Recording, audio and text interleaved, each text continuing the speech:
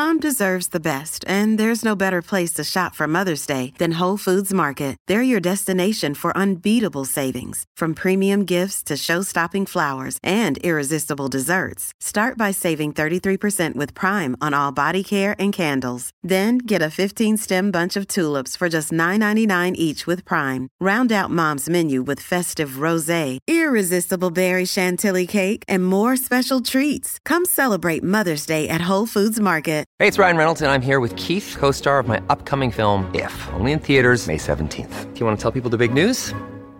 All right, I'll do it. Sign up now and you'll get unlimited for $15 a month and 6 months of Paramount Plus Essential Plan on us. MintMobile.com/switch. Upfront payment of $45 equivalent to $15 per month. Unlimited over 40 gigabytes per month. Face lower speeds. Videos at 480p. Active Mint customers by 531.24 get 6 months of Paramount Plus Essential Plan. Auto renews after 6 months. Offer ends May 31st, 2024. Separate Paramount Plus registration required. Terms and conditions apply if rated PG. If you're struggling to lose weight, you've probably heard about weight loss medications like Wegovy or Zepbound, and you might be wondering if they're right for you. Meet PlushCare, a leading telehealth provider with doctors who are there for you day and night to partner with you in your weight loss journey. If you qualify, they can safely prescribe you medication from the comfort of your own home. To get started, visit plushcare.com/weightloss. That's plushcare.com/weightloss. plushcare.com/weightloss. This podcast is part of the Sports Social Podcast Network.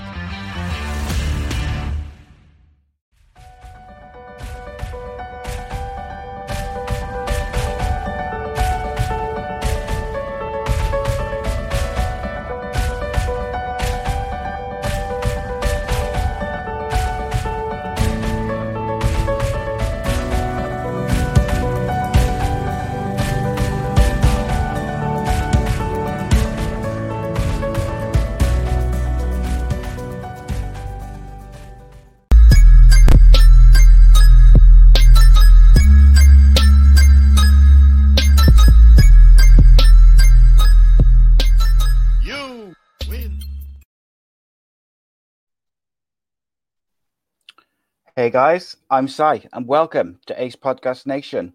Here at our podcast network and YouTube channel, we've got podcasts, interviews and content on all sorts of subjects, including a weekly football show every Monday live on youtube.com/Ace Podcast Nation and Facebook Live on our podcast page, which is the Andy Campbell Show, featuring former Premier League striker Andy Campbell and myself breaking down the championship action from the weekend before. We also release shows Tuesday, Wednesday and Friday of each week. They're all available in video format at youtube.com/Ace Podcast Nation and all audio podcasting platforms. So I have joining me today to talk about, I'm sure it's going to be a very interesting show as we go through some stuff and an even better conversation. I'm very excited to speak to this gentleman, because I was a big fan growing up, and it's going to be a good one. I'm really excited. So joining me, he played for England over 80 times in Test match and one-day internationals, as well as playing for Leicestershire, Nottinghamshire, and Surrey. Fast bowler, Mr. Chris Lewis. Welcome, Chris. How are you today? I'm very well. Just finished a gym session. There you go. So yeah, I'm looking forward to this, and I was excited when you got back to me when I had messaged you. Not everyone does. You'll be surprised to know that. But you just gotta, I understand though, because obviously a lot of the time I'm contacting people sort of cold who maybe don't know me, so it's people are a bit skeptical or a bit wary of who's messaging them. But I appreciate you getting back to me and sorting it out, because I'm really looking forward to it.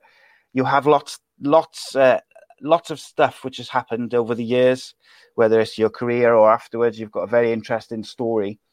But in order to get kind of a feel for you as a person, rather than just jumping into all that stuff, I'd like to sort of go back to the start really and talk about your upbringing. Obviously, well, in your words will be better than mine, I'd say.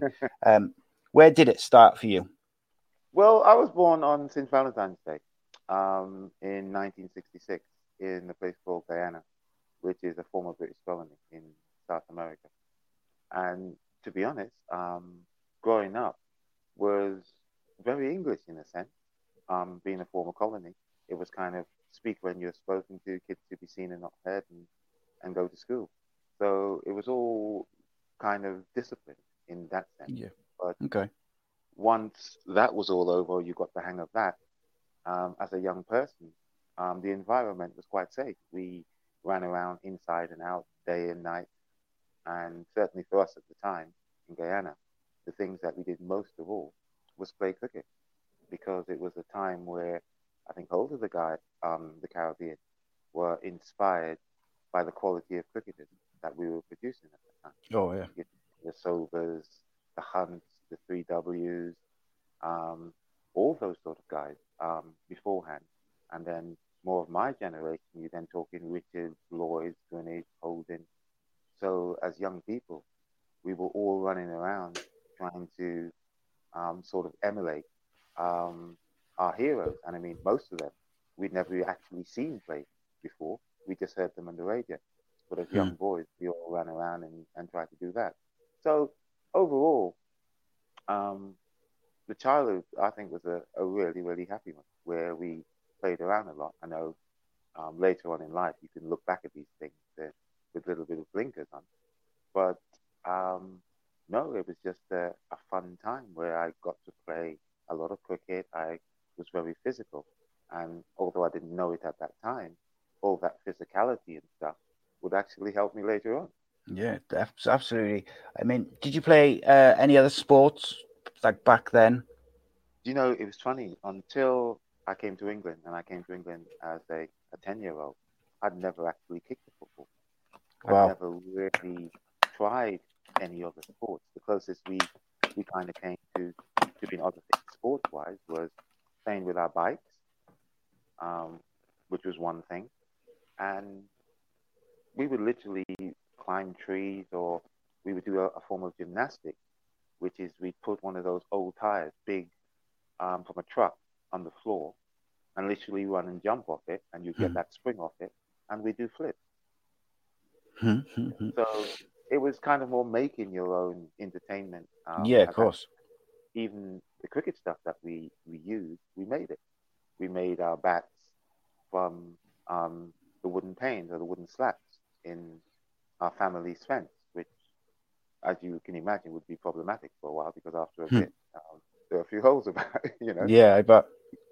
We made our balls from used tires. We cut them up and put them around a seed, and it would be a bouncy ball. So it was a time where you kind of had to do a lot of stuff. You had to make your own entertainment.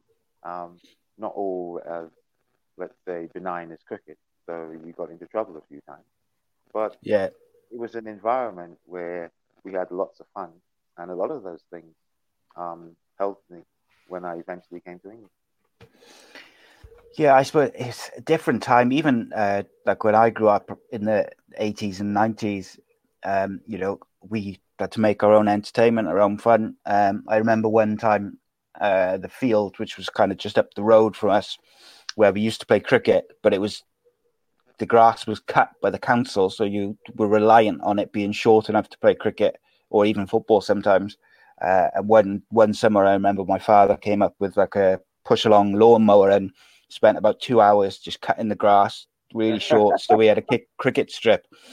But I mean, obviously, these days I've got 3 kids now, and they very much, it's a different world, I guess, as well. There's more dangers, I think, out there. You've got more things to worry about.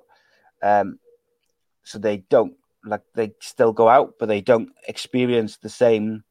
I think of it personally like the same joys of when I was younger. I would go out after breakfast and come back for tea, and be able to spend the whole day out just wandering, exploring, playing football, playing cricket. And then, unfortunately, the world we live in now, kids can't do that because parents get very paranoid if they haven't spoken to their kids for a couple of hours and they're out the house because of, you know, there's various things going on, I guess. No, for sure, we live in a very, I was going to say dangerous, but a very different world. And obviously things have changed accordingly. But I think also the people have changed in the sense that I don't know many youngsters who necessarily want to go out rambling or want to go Yeah, out. yeah, it's true. If you see what I mean. So I suppose it's just one of those. You accept that at the time when I was growing up, this is the way things were done because to an extent, this is what was available. Yeah, And yeah, we are that's in a it, isn't different it? world where there's so many different things vying for people's attention and so forth, and people have grown up being comfortable with other things. Part of I suppose the flip side of mom not letting you out is that you might not necessarily grow up being the sort of person who wants to go out walking too much. Yeah, I suppose there's lots of different aspects to it, isn't there? Oh, Because yeah. like when It's I a was bit, younger, go on, sorry. but I think to be honest, whatever our environment is as it was then, I think our environment can serve us as it did me. And I think that there are so many wonderful things about the world that we live in also today, which I would look back and go, oh, I'm so glad they've invented that because I certainly didn't want to do that anymore. So it's Yeah, what I mean. So you can pick and mix and match it, and perhaps that's the beauty of it. It just means that we have more choice. yeah, I think so. So you mentioned you moved to England age 10.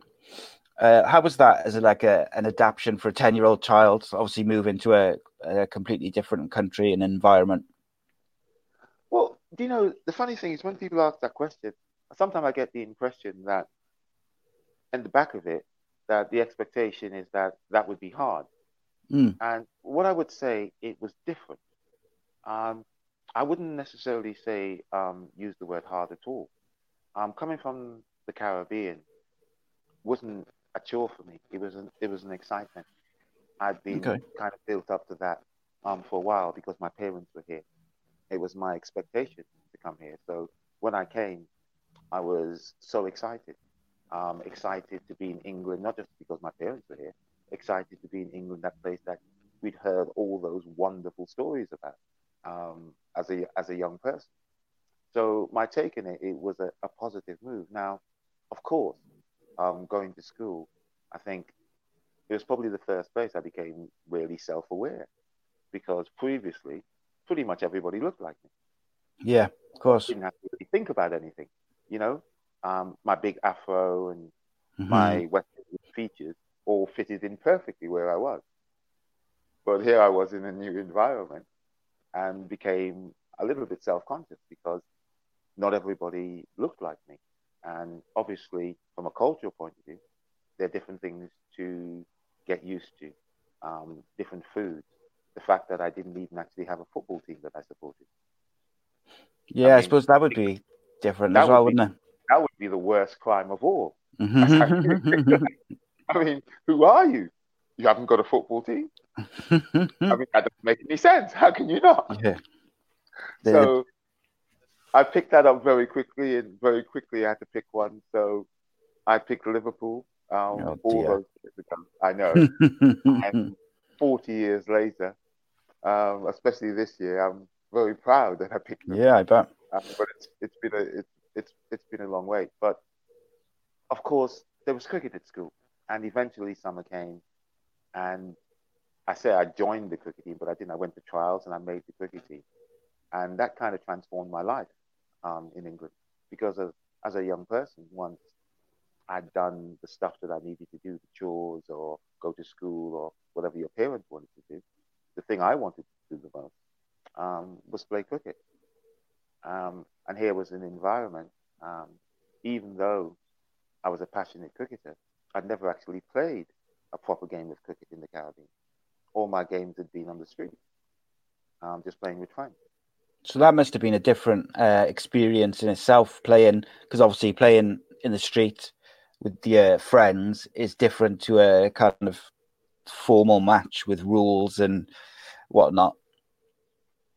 Um, all it did, and it's not a small thing, was increase my passion or my desire for the game. After playing cricket for so long and then finally putting on a pair of whites, some bowling boots, and the floppy hat. I Yeah. remember that first Saturday afternoon playing for Wilson High in the park. Um, I'm sure I felt like Viv Richards that day. I had the fluffy hat on, I had the SS Jumbo, and it was such a brilliant experience having played cricket. I mean, all my life, meaning for 10 years, but never actually had the chance to actually hold the kit and all that. Yeah, And of here I course. was on a proper cricket pitch with proper gears, playing the match. Um, I wanted to do that. I wanted to do that forever. Um, it was it was really really nice, and I suppose that Saturday afternoon was when I suppose I realized that I'd be comfortable. I'd be very comfortable in my new environment because, as you sort of mentioned before that, it was more coming to terms with my new environment and not really being used to anything. And when I say being not the odd one out, but being the one that didn't necessarily understand Yeah. Okay. everything on cricket made that easier for me because I became the captain of the school team.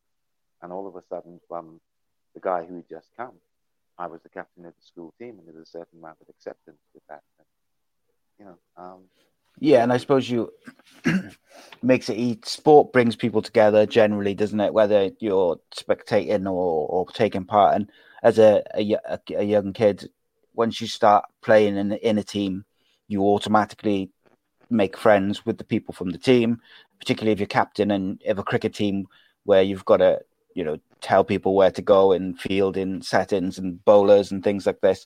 So you instantly, you're interacting with people straight away. but also it just meant that there was a topic that I suppose you and your new friends saw eye to eye on, in Yeah. the sense that there was cultural difference. The games that we played or how we went about our lives was different. But here was this sport, and we all knew how to do it because the rules were the same pretty much here or there.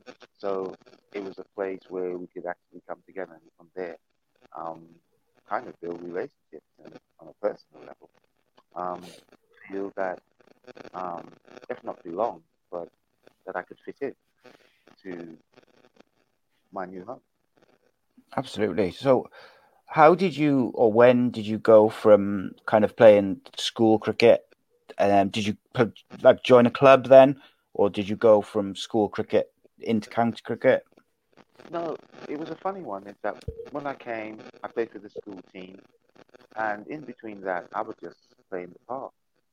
Again, it wasn't until I was 15 that I realized that I could actually go and join the club because, again, coming from the Caribbean, we didn't, not we didn't, there were cricket clubs, but we didn't necessarily join them. So I didn't even imagine that there were cricket clubs where little boys could go and play cricket. But when I did, I remember I went up to my first cricket club, which was a cricket club called South Hampstead. And a friend and I went to do a bit of a look before we joined. And we looked through the gate. And I'd never seen an outfield that was so immaculate. It looked like a laid carpet.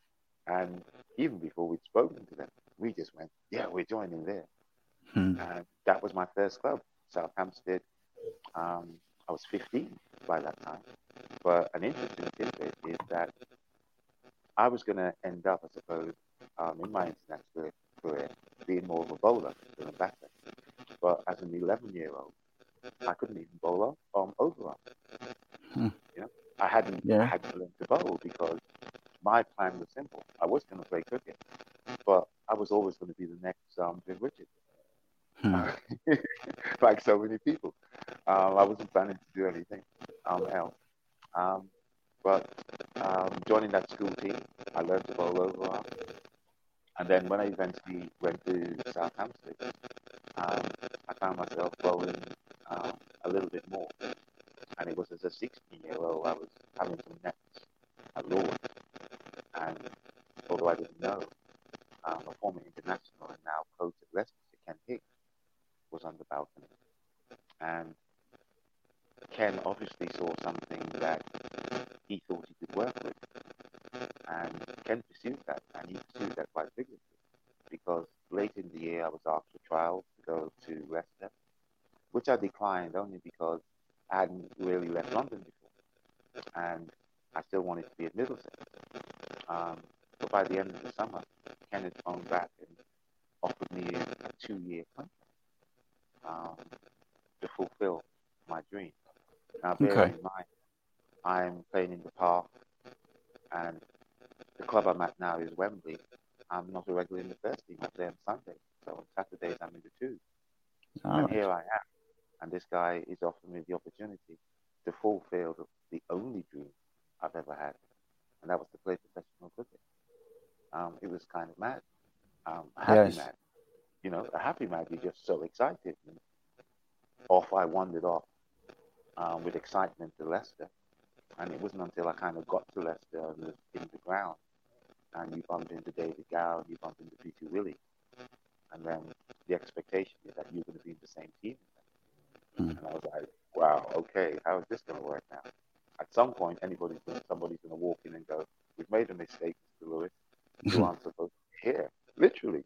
I mean, a couple of months, I'm playing in the park with my mates. That must have been a huge step up.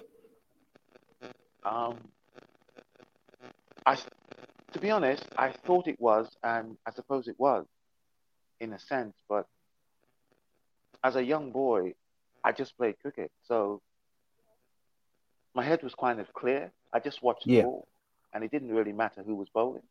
I kind of just went through the same thing, and I think that helped because in my first year at Leicester, I was successful enough to be selected in 1987, at the end of that summer, to tour Australia with Young England. Okay. You know, and that's with Mike Atherton, captain, Nasser Hussain, Mark Ramprakash, Mark Elaine, Pete Martin, Martin Bicknell, Simon Brown, Warren Hegg. Some team. Oh, wow. Some team.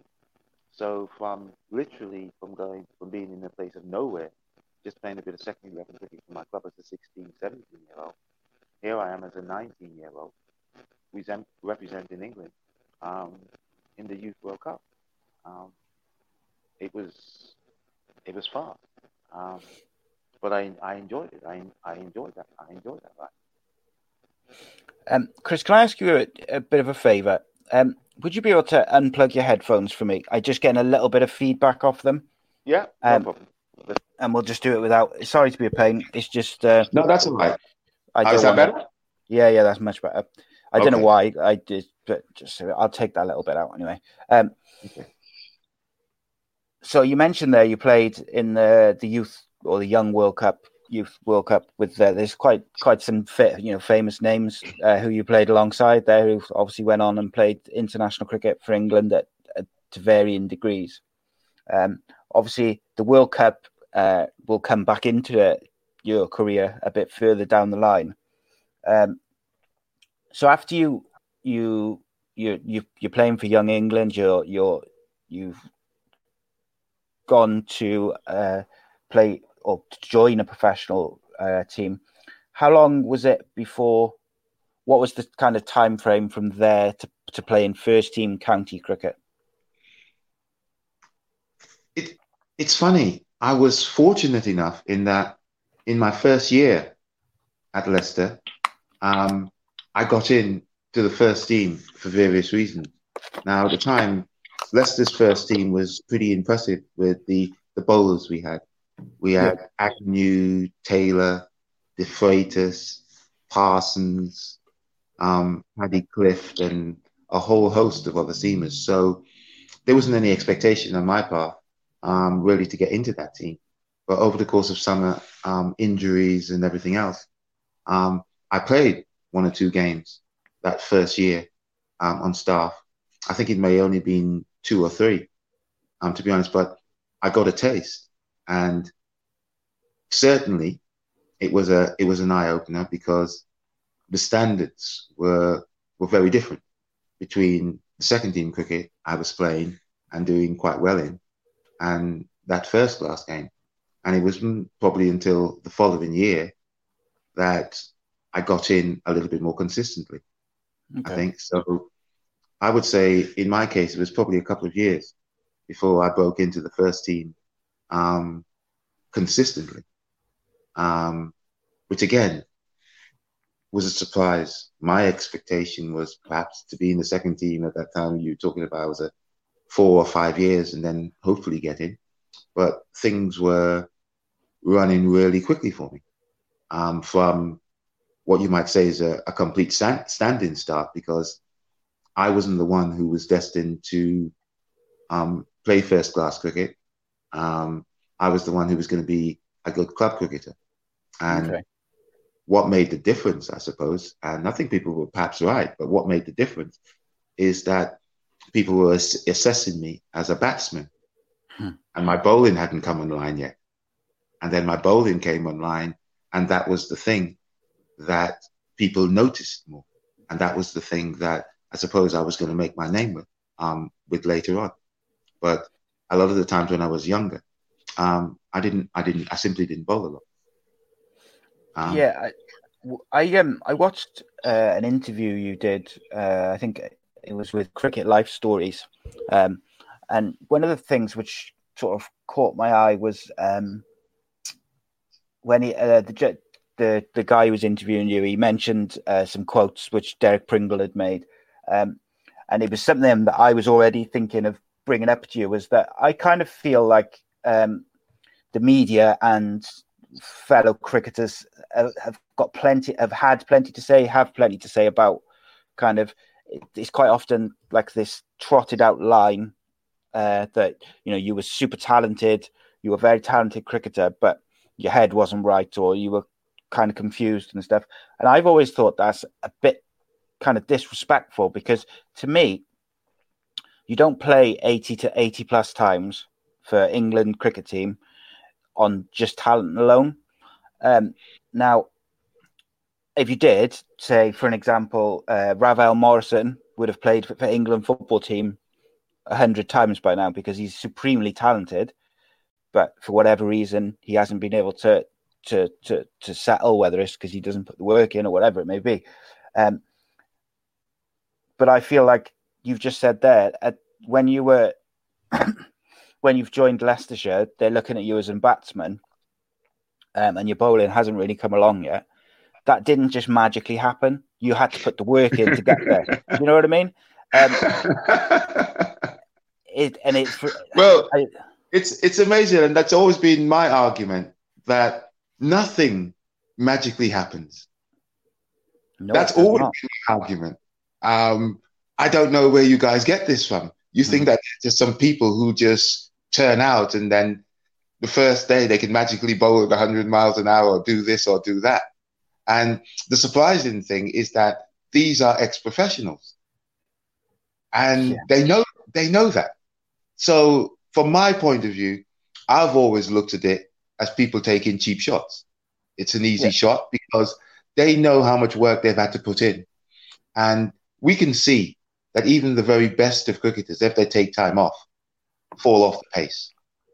Yes. No matter how talented you are. So if you don't put in a level of work, you can't acquire that level, that standard, and you certainly can't go and compete with people who are working day in and day out. And I've always found it a little slight in that other professionals would suggest, and what they suggest is that I don't work for what I have, but without saying it, suggesting that they've had to put in a lot of work to make a load of their meager talent, so to speak. And that's the conversation. That's the conversation I'm having all the time. And of course, I don't see it that way, because I remember actually having to learn to do all those things. I remembered when I couldn't do them. And like everybody else.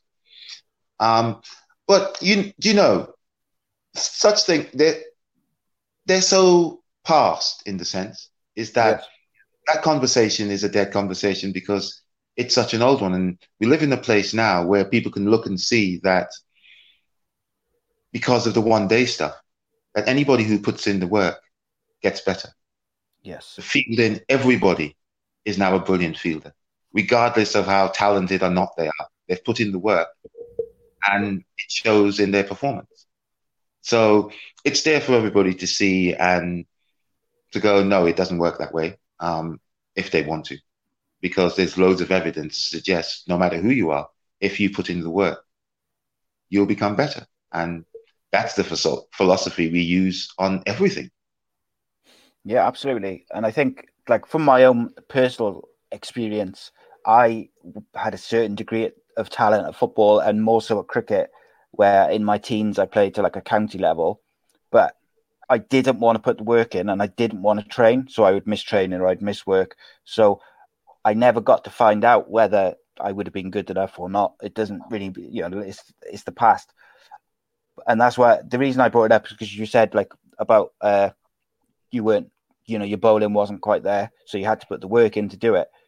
And I just think that, like I said, I just found it astonishing that professional cricketers would say that, particularly some of them who, back then, particularly a lot of bowlers were bowlers who couldn't field, and the fielding was kind of left to the batsman.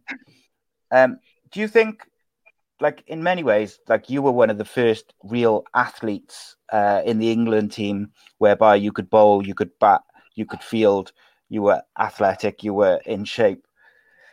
Do you feel like maybe you were more suited towards today's cricket, where everyone, like you mentioned, everyone can field, everyone can bat, not everyone can bat, but everyone can field athletically and is in good shape? And I wouldn't necessarily say more suited. I mean, I'll be honest, is that the fact that people thought that I was athletic or around there at a time where not everybody was a great mover, I would suggest in a large part worked in my benefit. Yeah. Yeah, if you see what I mean. Yeah. Playing now with all the things that was going on, I think would be so exciting to kind of put all those things together. And in a personal level, actually focus on things that perhaps was only you focused on a little bit. There was only so much time that you could put into your fielding.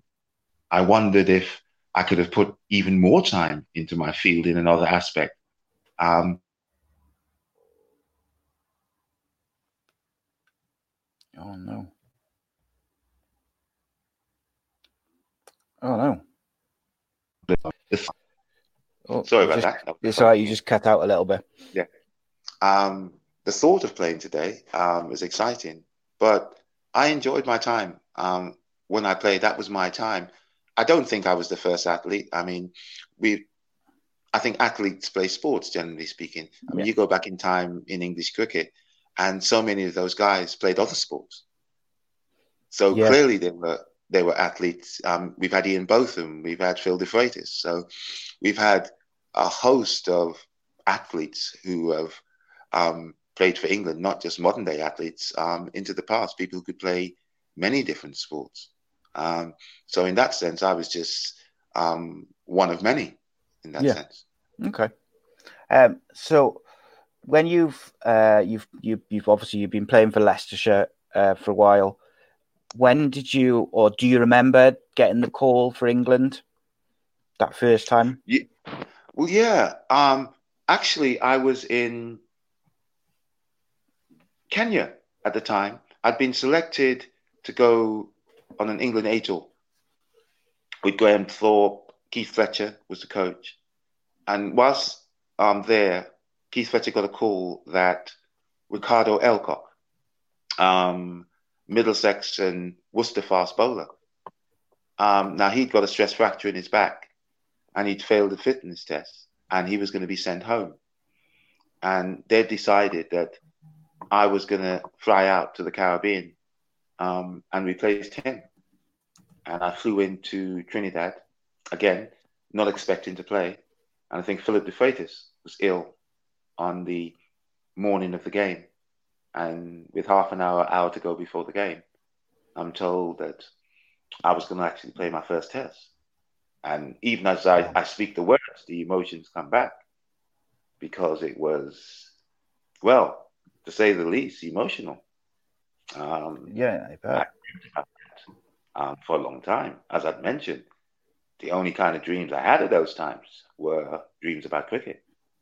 So to be able to, or to be at that moment, to be about to make my international debut for England, but not only that, I'd be facing Viv Richards, Desmond Haynes, Gordon Greenwich. It was just mad. I was going to say that must have been some experience, because I suppose in many ways, because you had the call late, you didn't have that time to maybe get nervous or even get too excited about it, because you only had an hour or so to really get your head, and you would have been obviously thinking about the game and things like that.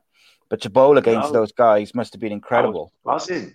I was absolutely buzzing. I was tingling all over. I don't think I could focus on one thing. Mm-hmm. My mind was just running everywhere, but not in a bad way. It was just excitement. The whole excitement of the place kind of ramped up for me. And I perhaps only came back to reality an hour into the game when Graham Gooch gave me the ball to bowl. And as I turned around to bowl, I was about to run into bowl to Gordon Greenwich. I almost crapped myself. Do you remember much of that test? Well, it was a one-dayer.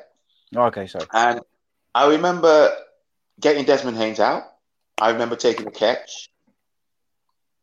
And I remember it being called off halfway through. Yeah. So I think West Indies just batted. So the game was actually abandoned.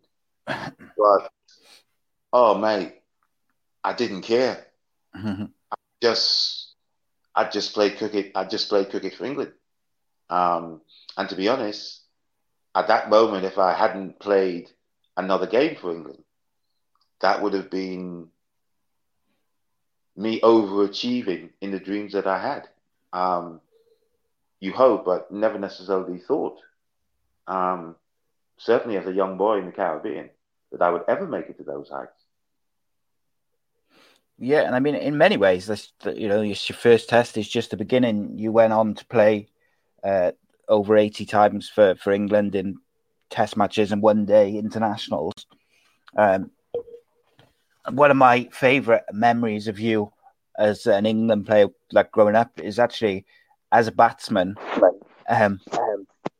batting against, I think it was the West Indies, around, it must have been about 91, and I would have been 10 then, and you batted like batsmen bat now in many ways, like aggressive, and I think you scored like 60 odd. But I just remember watching it and thinking, you don't see many English batsmen carting with the West Indian bowlers all around the ground, especially in the 90s. England quite consistently lost to the West Indian fast bowlers, and that's just a memory, one which sticks out for me, that innings in particular. Well, as the saying goes, I suppose every dog has his day, even with a bat, and that was one of my better ones. In fact, I remember it clearly. That's how good it was, or that's how unusual it was. I remember that knock. It was instinctive. It was, I suppose, chancy, but also at the same time, we didn't have much to lose. No. We were up against it, and I suppose a little sort of counter-attacking sort of knock. I think funny enough, Derek and I think, had a little partnership in that game. But do you know, those are the days that I dreamt of as a young boy. Being in a cricket field, in an international match, bat in hand, summer's day, and just playing shots. Unfortunately, that didn't happen as often as I would like. But yes, that was one of the days. And occasionally, I still have a look at that and remind myself that, look, you used to be able to play. I don't blame you though, because obviously there was other performances over the years where you contributed a great deal to English cricket during those 80 odd caps. Obviously, you played a World Cup final as well. What was that like, to play in a World Cup final? I think I missed it, and what I mean in that is that sometimes you can almost missed the whole occasion. And I think at that World Cup final, we played good cricket. There are a lot of games where I played good cricket, won man of the matches, but there was so much more to appreciate in that final, and it's hard to put it into words. But perhaps I appreciate that game now more looking back, to be able to go, okay, we lost, but at least I had the opportunity to play in a World Cup final. Yeah, for sure. Perhaps you should have just enjoyed the whole experience a little bit more. Perhaps in doing that, it might have just taken the pressure off and allowed the performance to flow. Yeah, I guess that's probably not the easiest thing always to do, is it? Is because it's such a big occasion. It's a World Cup final, but perhaps sometimes you can over process that. Of course, and be so tight that it doesn't allow you to perform, and it doesn't even allow you to appreciate the whole occasion and appreciate the achievement of the team and in actually getting there in the first place. But with hindsight and with time, I can look back at that and go, I'm so proud that I got the opportunity, not just to play at the World Cup, but to represent England in a World Cup final. That's massive. We lost, which was a disappointment and was for a long time, because I felt that we were good enough and we were playing good enough cricket that we could have won that tournament. But yet still, I had that opportunity. It's just about looking back at myself as a young boy and going, could you imagine that you would have had the opportunity to do all those things? And the answer is just no, no, no, no, no. So to have had that opportunity, I just go, wow, I'm so grateful that I've had that and been able to experience those things. Yeah, and I mean, it goes to show how much of an achievement it was to reach that World Cup final and play in that World Cup final, because only a very, very select few England players have ever done that, even now. It's not a massive long list of, players who've done it every, 4 years or whatever, and it's a regular thing. It's been done a few times. Obviously, they've won the one recently, but I mean, it's not something which is achieved by everyone, and it's almost like a common theme where we've just been talking about your career, is that you achieved a lot of the things that you grew up dreaming of in terms of cricketing career. You achieved those things, whether it was playing international cricket or playing professional cricket to start with, playing international cricket, playing in a World Cup final, scoring a 50 or scoring 100 or taking wickets. It's all these things that you dreamt of growing up, you achieved. So in hindsight now, it must be amazing to look back and, see it from looking back on it all. Do you know what? Sometimes there's more joy in this space looking back, because you can appreciate it more. A little bit like that World Cup final. You can get caught in the middle of so many things and actually forget that you're in a really, really good place and that you should be actually enjoying your experience. You can be caught up so much in the result, or doing this or doing that, or even in in my case, what other people think that you should be achieving, that you don't necessarily appreciate that actually you're doing all right. Yeah, well, that's the thing. I think, so again, I was going to ask you about this kind of thing, to see when I played cricket, like I mentioned, as a teenager, and I kind of got to a decent level.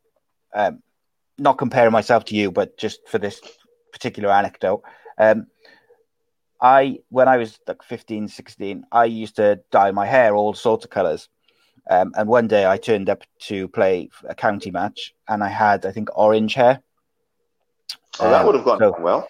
Yeah. So the coach pulled me to one side and said, Simon, this orange hair is a sort of thing. This is not the way we do things.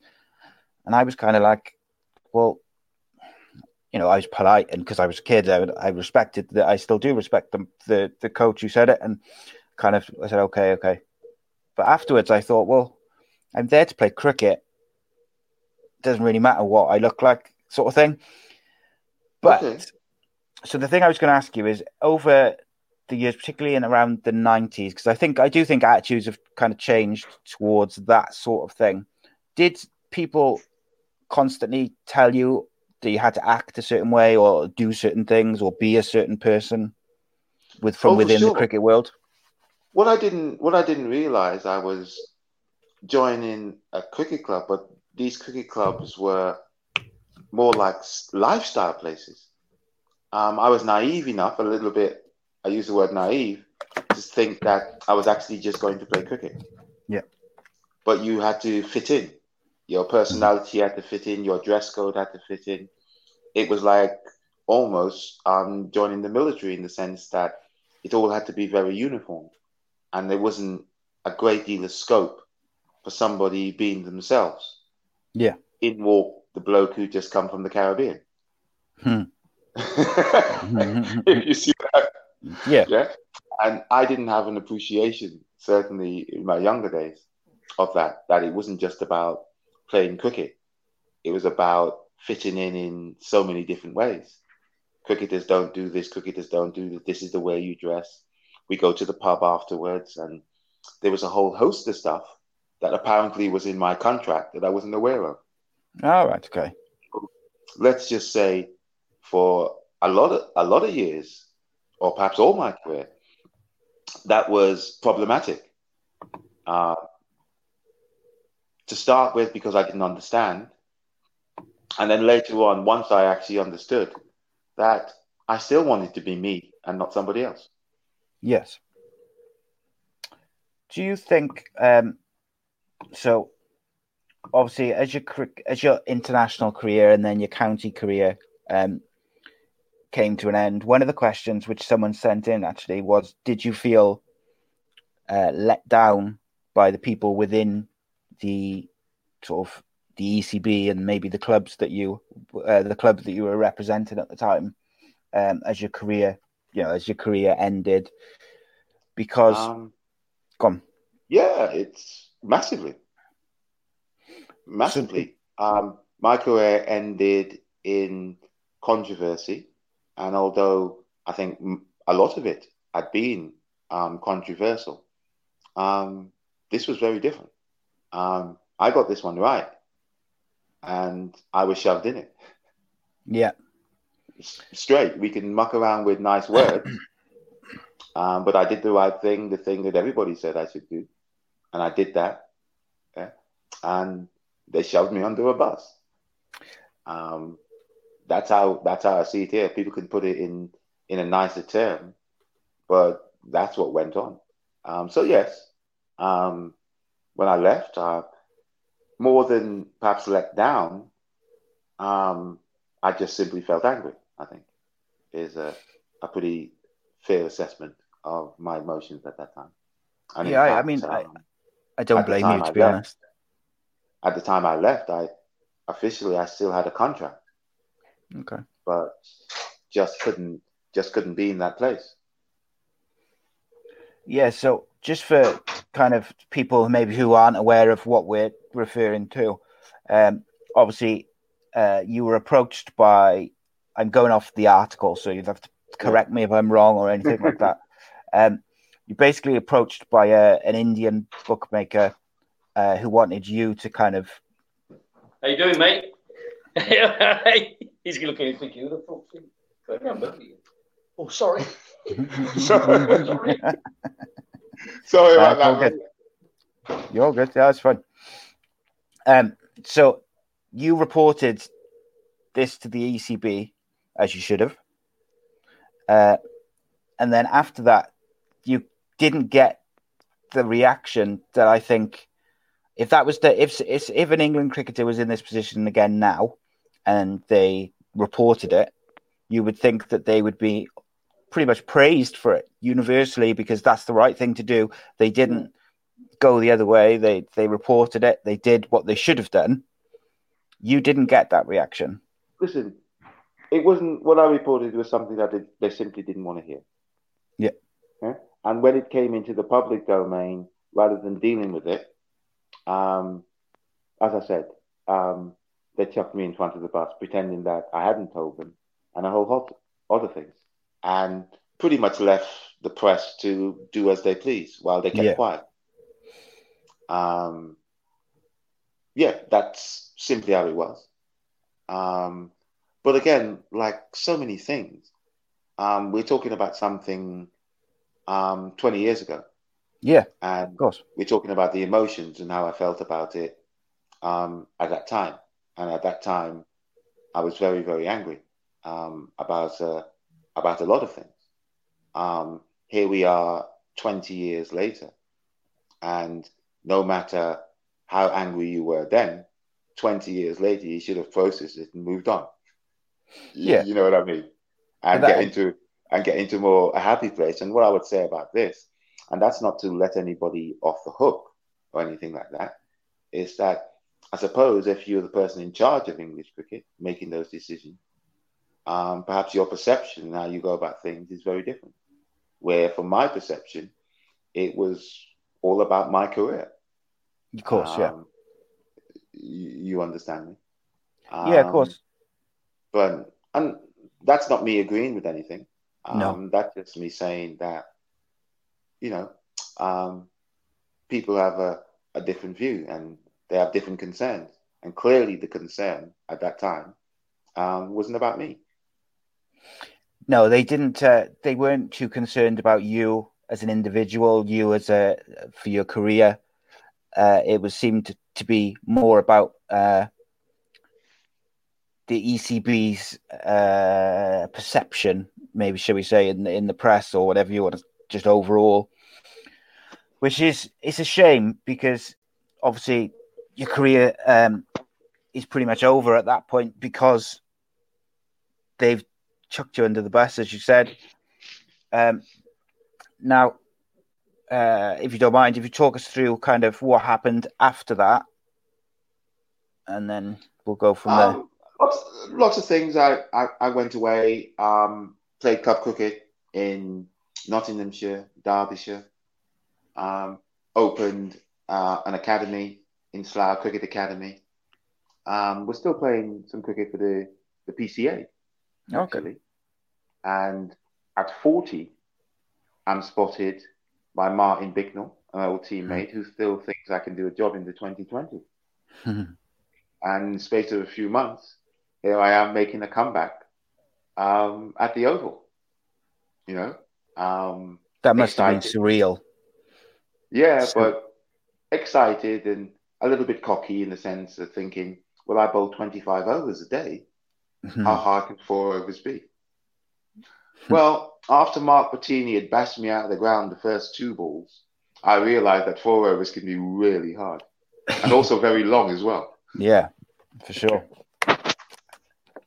So the comeback, not so great. Only lasted a couple of games, but actually didn't enjoy the comeback so much, but enjoyed the thought of the comeback, the training, and just the idea after almost 10 years that I would be playing cricket again in an environment or that sport, that thing that you know that you're comfortable doing, that you can kind of do without thinking too much. You know which end of the bat to hold, that sort of thing. Mm-hmm. But the reality was that 10 years and everything else, it had gone. Cricket had moved on. Yeah. Attitudes had moved on. Certainly batsman attitude with 2020 had moved on. Yeah. They were very aggressive, and you couldn't come in and do what I was doing, which is bowl military medium pace. No. And kind of hope to survive. Yeah. Yeah. The things had changed in a big way, hadn't they, from a batting point of view, particularly in the 2020s. There was there's no longer sort of having a look as a batsman for a couple of balls. It's straight away aggressive. try and hit you out of the ground from the first ball of the innings. So it's I thought I might get away with 3 or 4 balls while somebody had a look, but no, none of it. The game had certainly moved on. So after so you've sort of had the comeback, and I mean, I suppose with the comeback, even though it didn't go as you would have liked, it's one of those things where if you perhaps hadn't done it, if you turned it down, maybe now you would regret not, at least giving it a try and getting back into the game and things like that. No, it was something I had to do. I think you're 100% right that if I'd said no at that point, I would have still been perhaps kicking myself, wondering if I'd said yes, where life would have taken me. To be honest. So yes, although it didn't work out, it was something that I had to do, but it's also something I can kind of put down to experience, and not a bad one. Yeah, of course. So there's no negative again in that it didn't work out. It was an opportunity. At 40, you would say there were limited hope that it was going to work out in the first place, but nevertheless, yeah, for sure. And again, glad that I got into that and had a look, because maybe if I hadn't, I'd be sitting here at 52 going, oh, I can still do that. Yeah. When I've got evidence to show at 40 that I was nowhere near. So yeah, that's cool, I suppose. So obviously, away from the cricket pitch, you've had some issues, which thankfully, you've come out the other side of. On December 8th, 2008, you were arrested at Gatwick Airport on suspicion of smuggling cocaine. Now, obviously, people will wonder how a professional sportsman went from being a professional sportsman to then being, arrested at Gatwick Airport smuggling cocaine. Could you kind of explain just like how that came about and how it affected you, obviously, going forward from there? Now, I understand how people can be surprised that a professional sportsman can go from some place that people think is such a high place, and it is, to potentially such a low place as importing drugs. Mm-hmm. But first of all, I'm not going to make any excuses. That was done, and that was wrong of me on any day of the week, at any time of the week. That was completely a poor decision. But what I'm getting into is that whether you're a sportsman or not, you can get yourself into a state. And because you're a sportsman, in my case, doesn't mean, or an ex-sportsman, doesn't mean that you haven't necessarily got issues, whether those be financial issues and all things. In my case, it was more financial than anything. And we're not talking about being down to your last £1 million or your last £100,000. We're talking having no money in the bank. Yeah. And the fear factor that goes with all of that. Now, none of that makes what I did right in any way, shape, or form. But what I found out, it can get you into a place where you can just make such poor decisions because the only thing that's on your head is getting out the perceived hole that you're in. And that's where I was. And that isn't an excuse. That's just the fact of the matter. Mm-hmm. Financially, I was nowhere. That didn't mean, now loads of people are financially challenged and don't do what I did. Yeah. So I'm not saying any of that makes it all right, but in the place of explanation, I was in a place where, let's just say if I needed to get to an appointment, I didn't have the bus fare. I was afraid. I didn't know what was going to happen. And I panicked and just made the most stupidest of choice, which was to go and try to import cocaine to make a bit of cash. And as you point out, I was caught on my return to the country and eventually sentenced to 13 years in jail. Can you talk me through that feeling of, as you've gone through Gatwick and you're coming through? Because, like, I know myself, like, and I know people who've made poor decisions because of the amount of financial strain that they're under. Financial strain is something which I feel doesn't get talked about enough in terms of, like, these days you hear a lot about people who've obviously got mental health problems or substance abuse problems or gambling debts, whatever it may be. There's a lot of stuff about that, but I do feel sometimes where, like, there's not enough about the just the pure strain that's put on families or people who are struggling to feed themselves or to get to places. Well, I think it's a place where surely we realize that financial health or a lack of financial health and mental health go hand in hand. Absolutely. They're not separate. No. Yeah. If you're financially challenged, you're going to be hard pressed to keep your mental health in a good place, because there is worry there. And as regards to things that people worry about in this world that we live in, I would imagine finance is at the top of it for Absolutely, definitely. a host of people. So when I talk about mental health, I talk about pretty much anything that can affect your mental health. Yeah, whether that's finance or whether that's substance, whatever the case may be, that can get you into a place where, from where you are, it's a dark place, and from that dark place, you make very poor decisions. Yeah, absolutely. I'm no expert, but that's been my experience. You know, and things only got better in my world when I started thinking more in a positive way, when I wasn't in that dark place anymore. And that dark place was that emotional dark place, or that mental health dark place, where from there, it's hard to get to the good stuff, get to the positivity. Yeah. Oh, yeah. It's very difficult, isn't it, to get out once you're in that hole of just emotional pressure and strain and struggling with your mental health. It's very difficult to drag yourself out, and it can be very difficult to make good decisions because of the strain that's put on you. So you've been arrested. I was just wondering what you felt like as you went through the airport. You're coming in, you knew you had the stuff on you and you were going through customs. I'll be honest with this.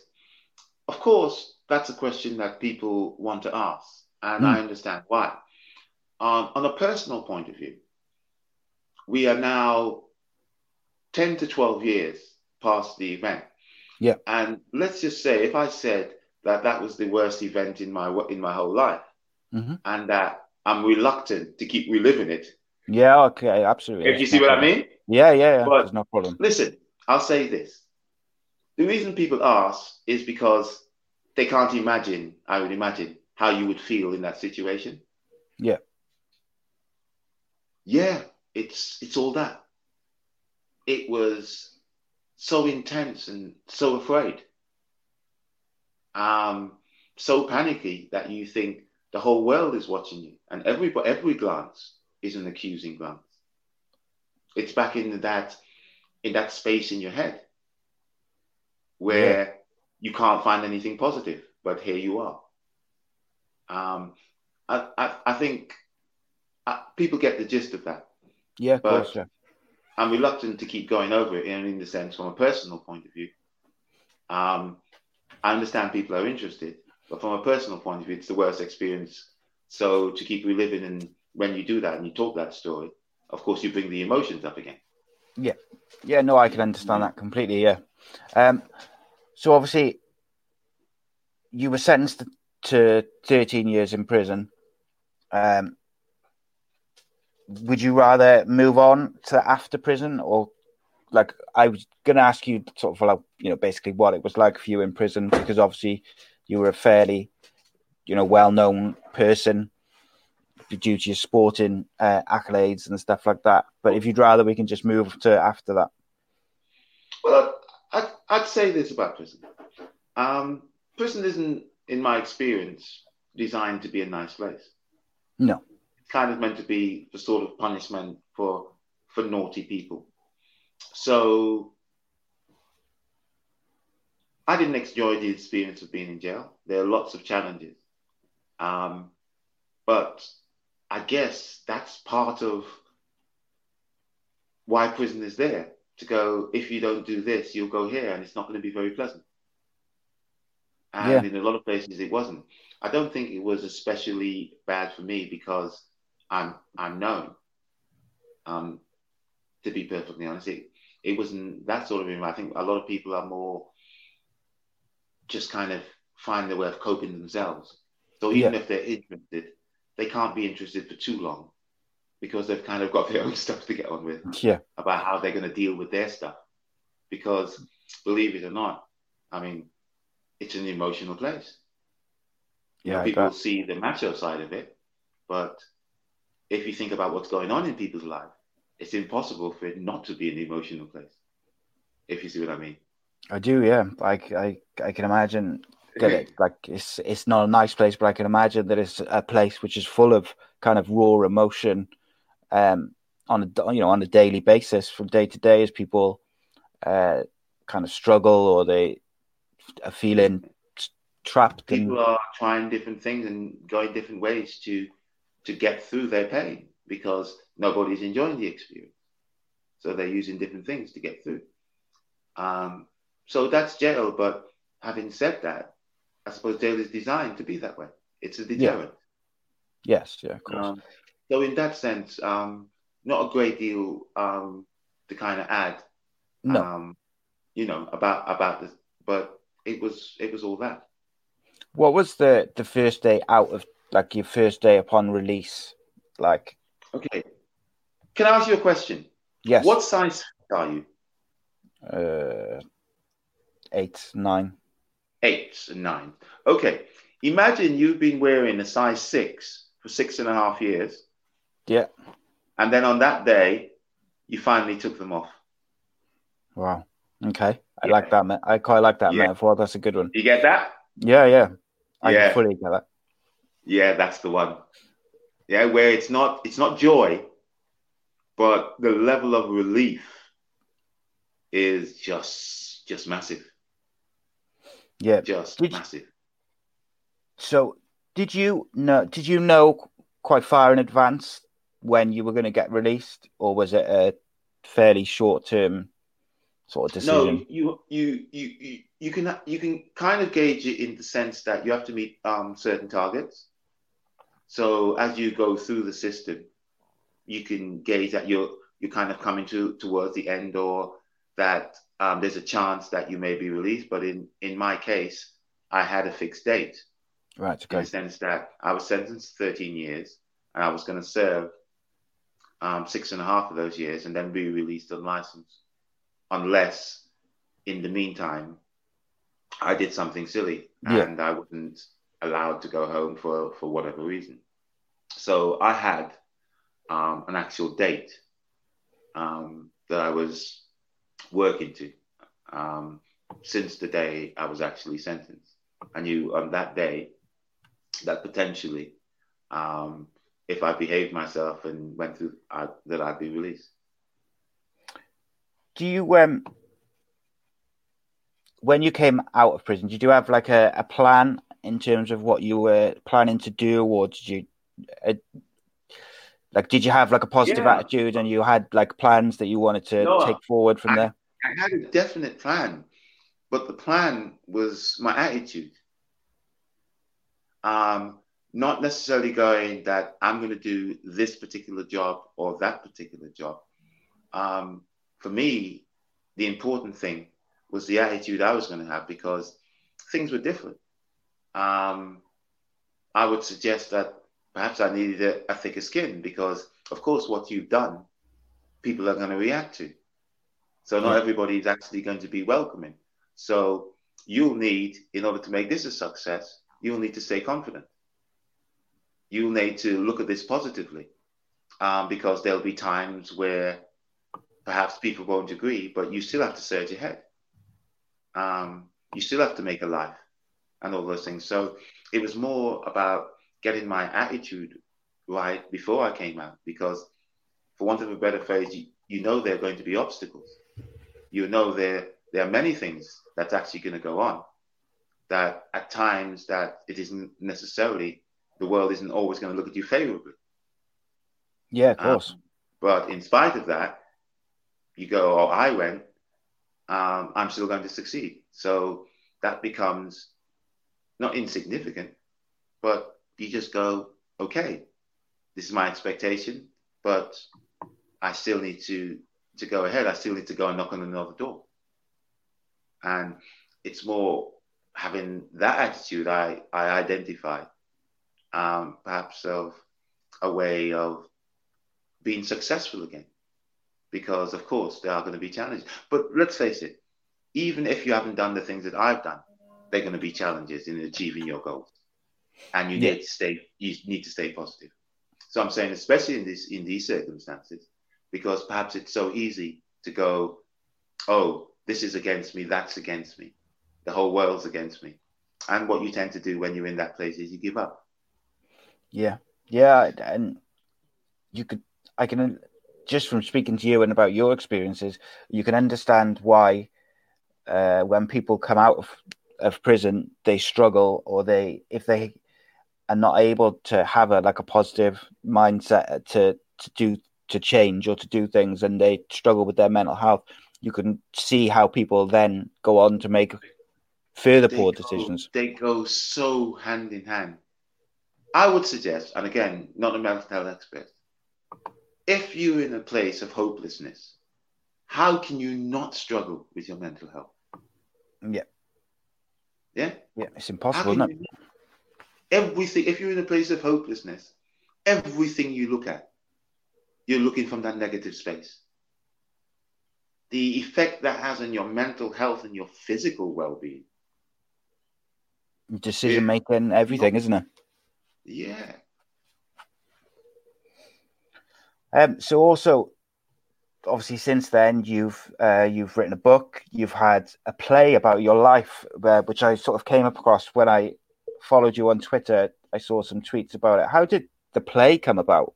Because that's not something necessarily that I was expecting to find. I expected to find a book. The play is because I learned through my experience that mental health part was the important part. So the play is a 2-man play, and it's essentially me talking to myself, giving that team talk.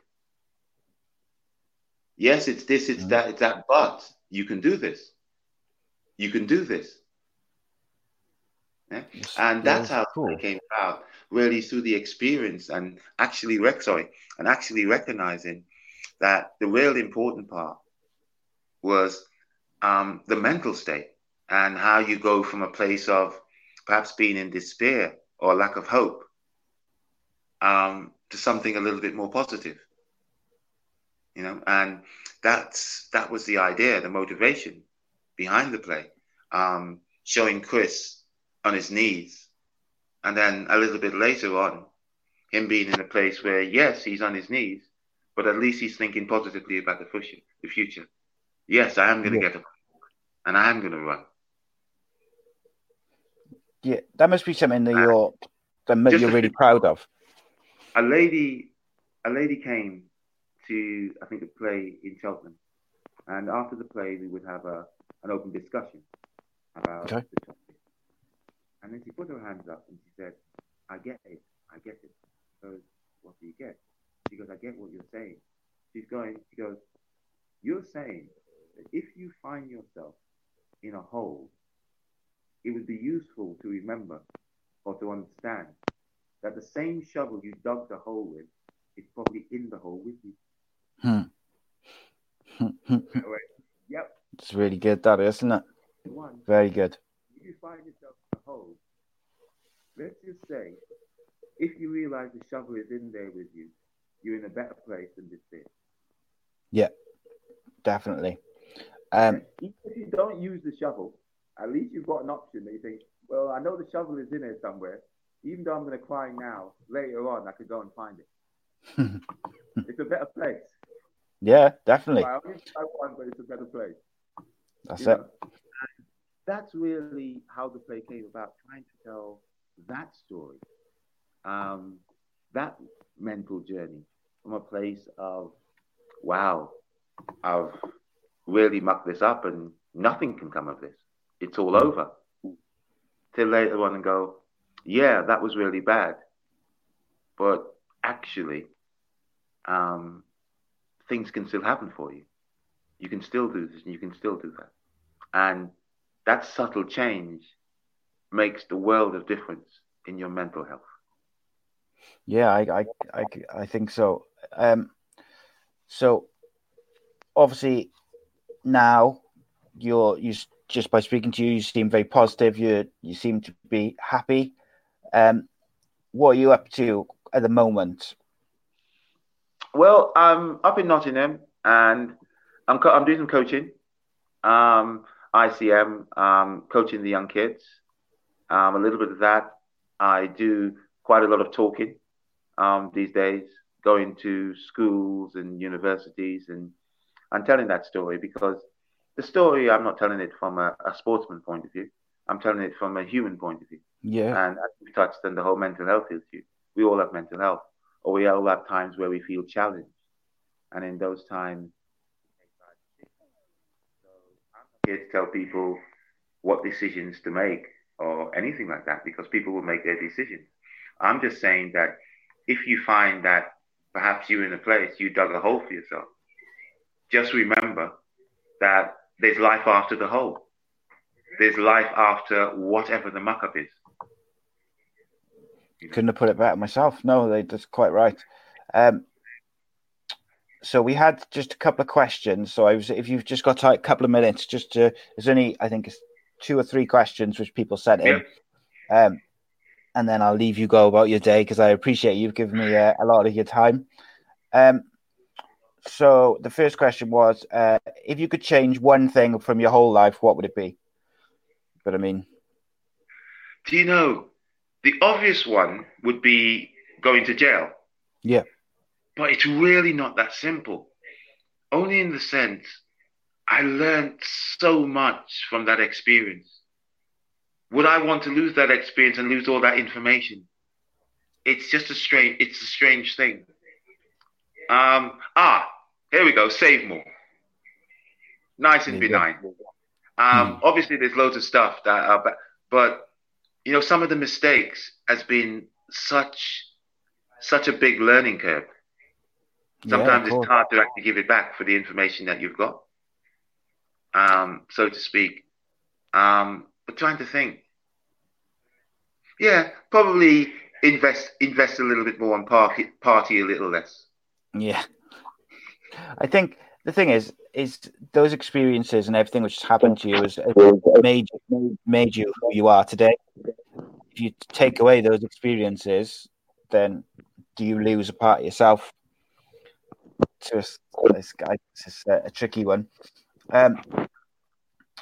Jamie, who's one of my co-hosts on the TV and Films podcast, he said, has the ECB offered any support to you, or anyone sort of reached out to you over the years since you were kind of released from prison and stuff?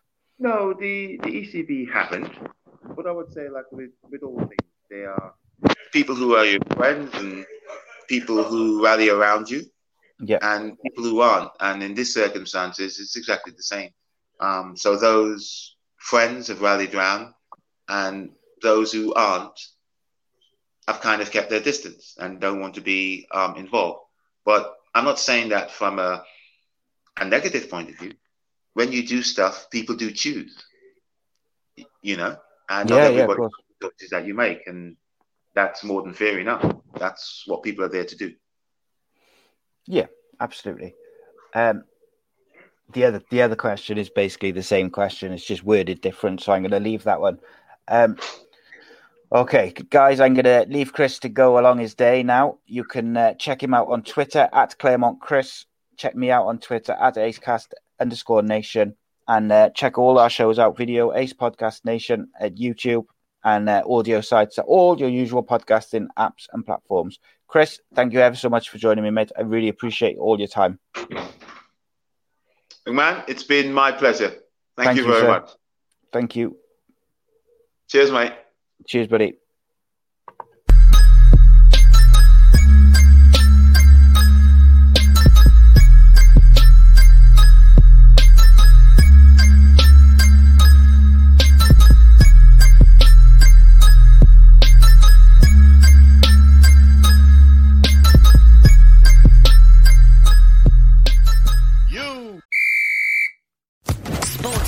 Podcast Network.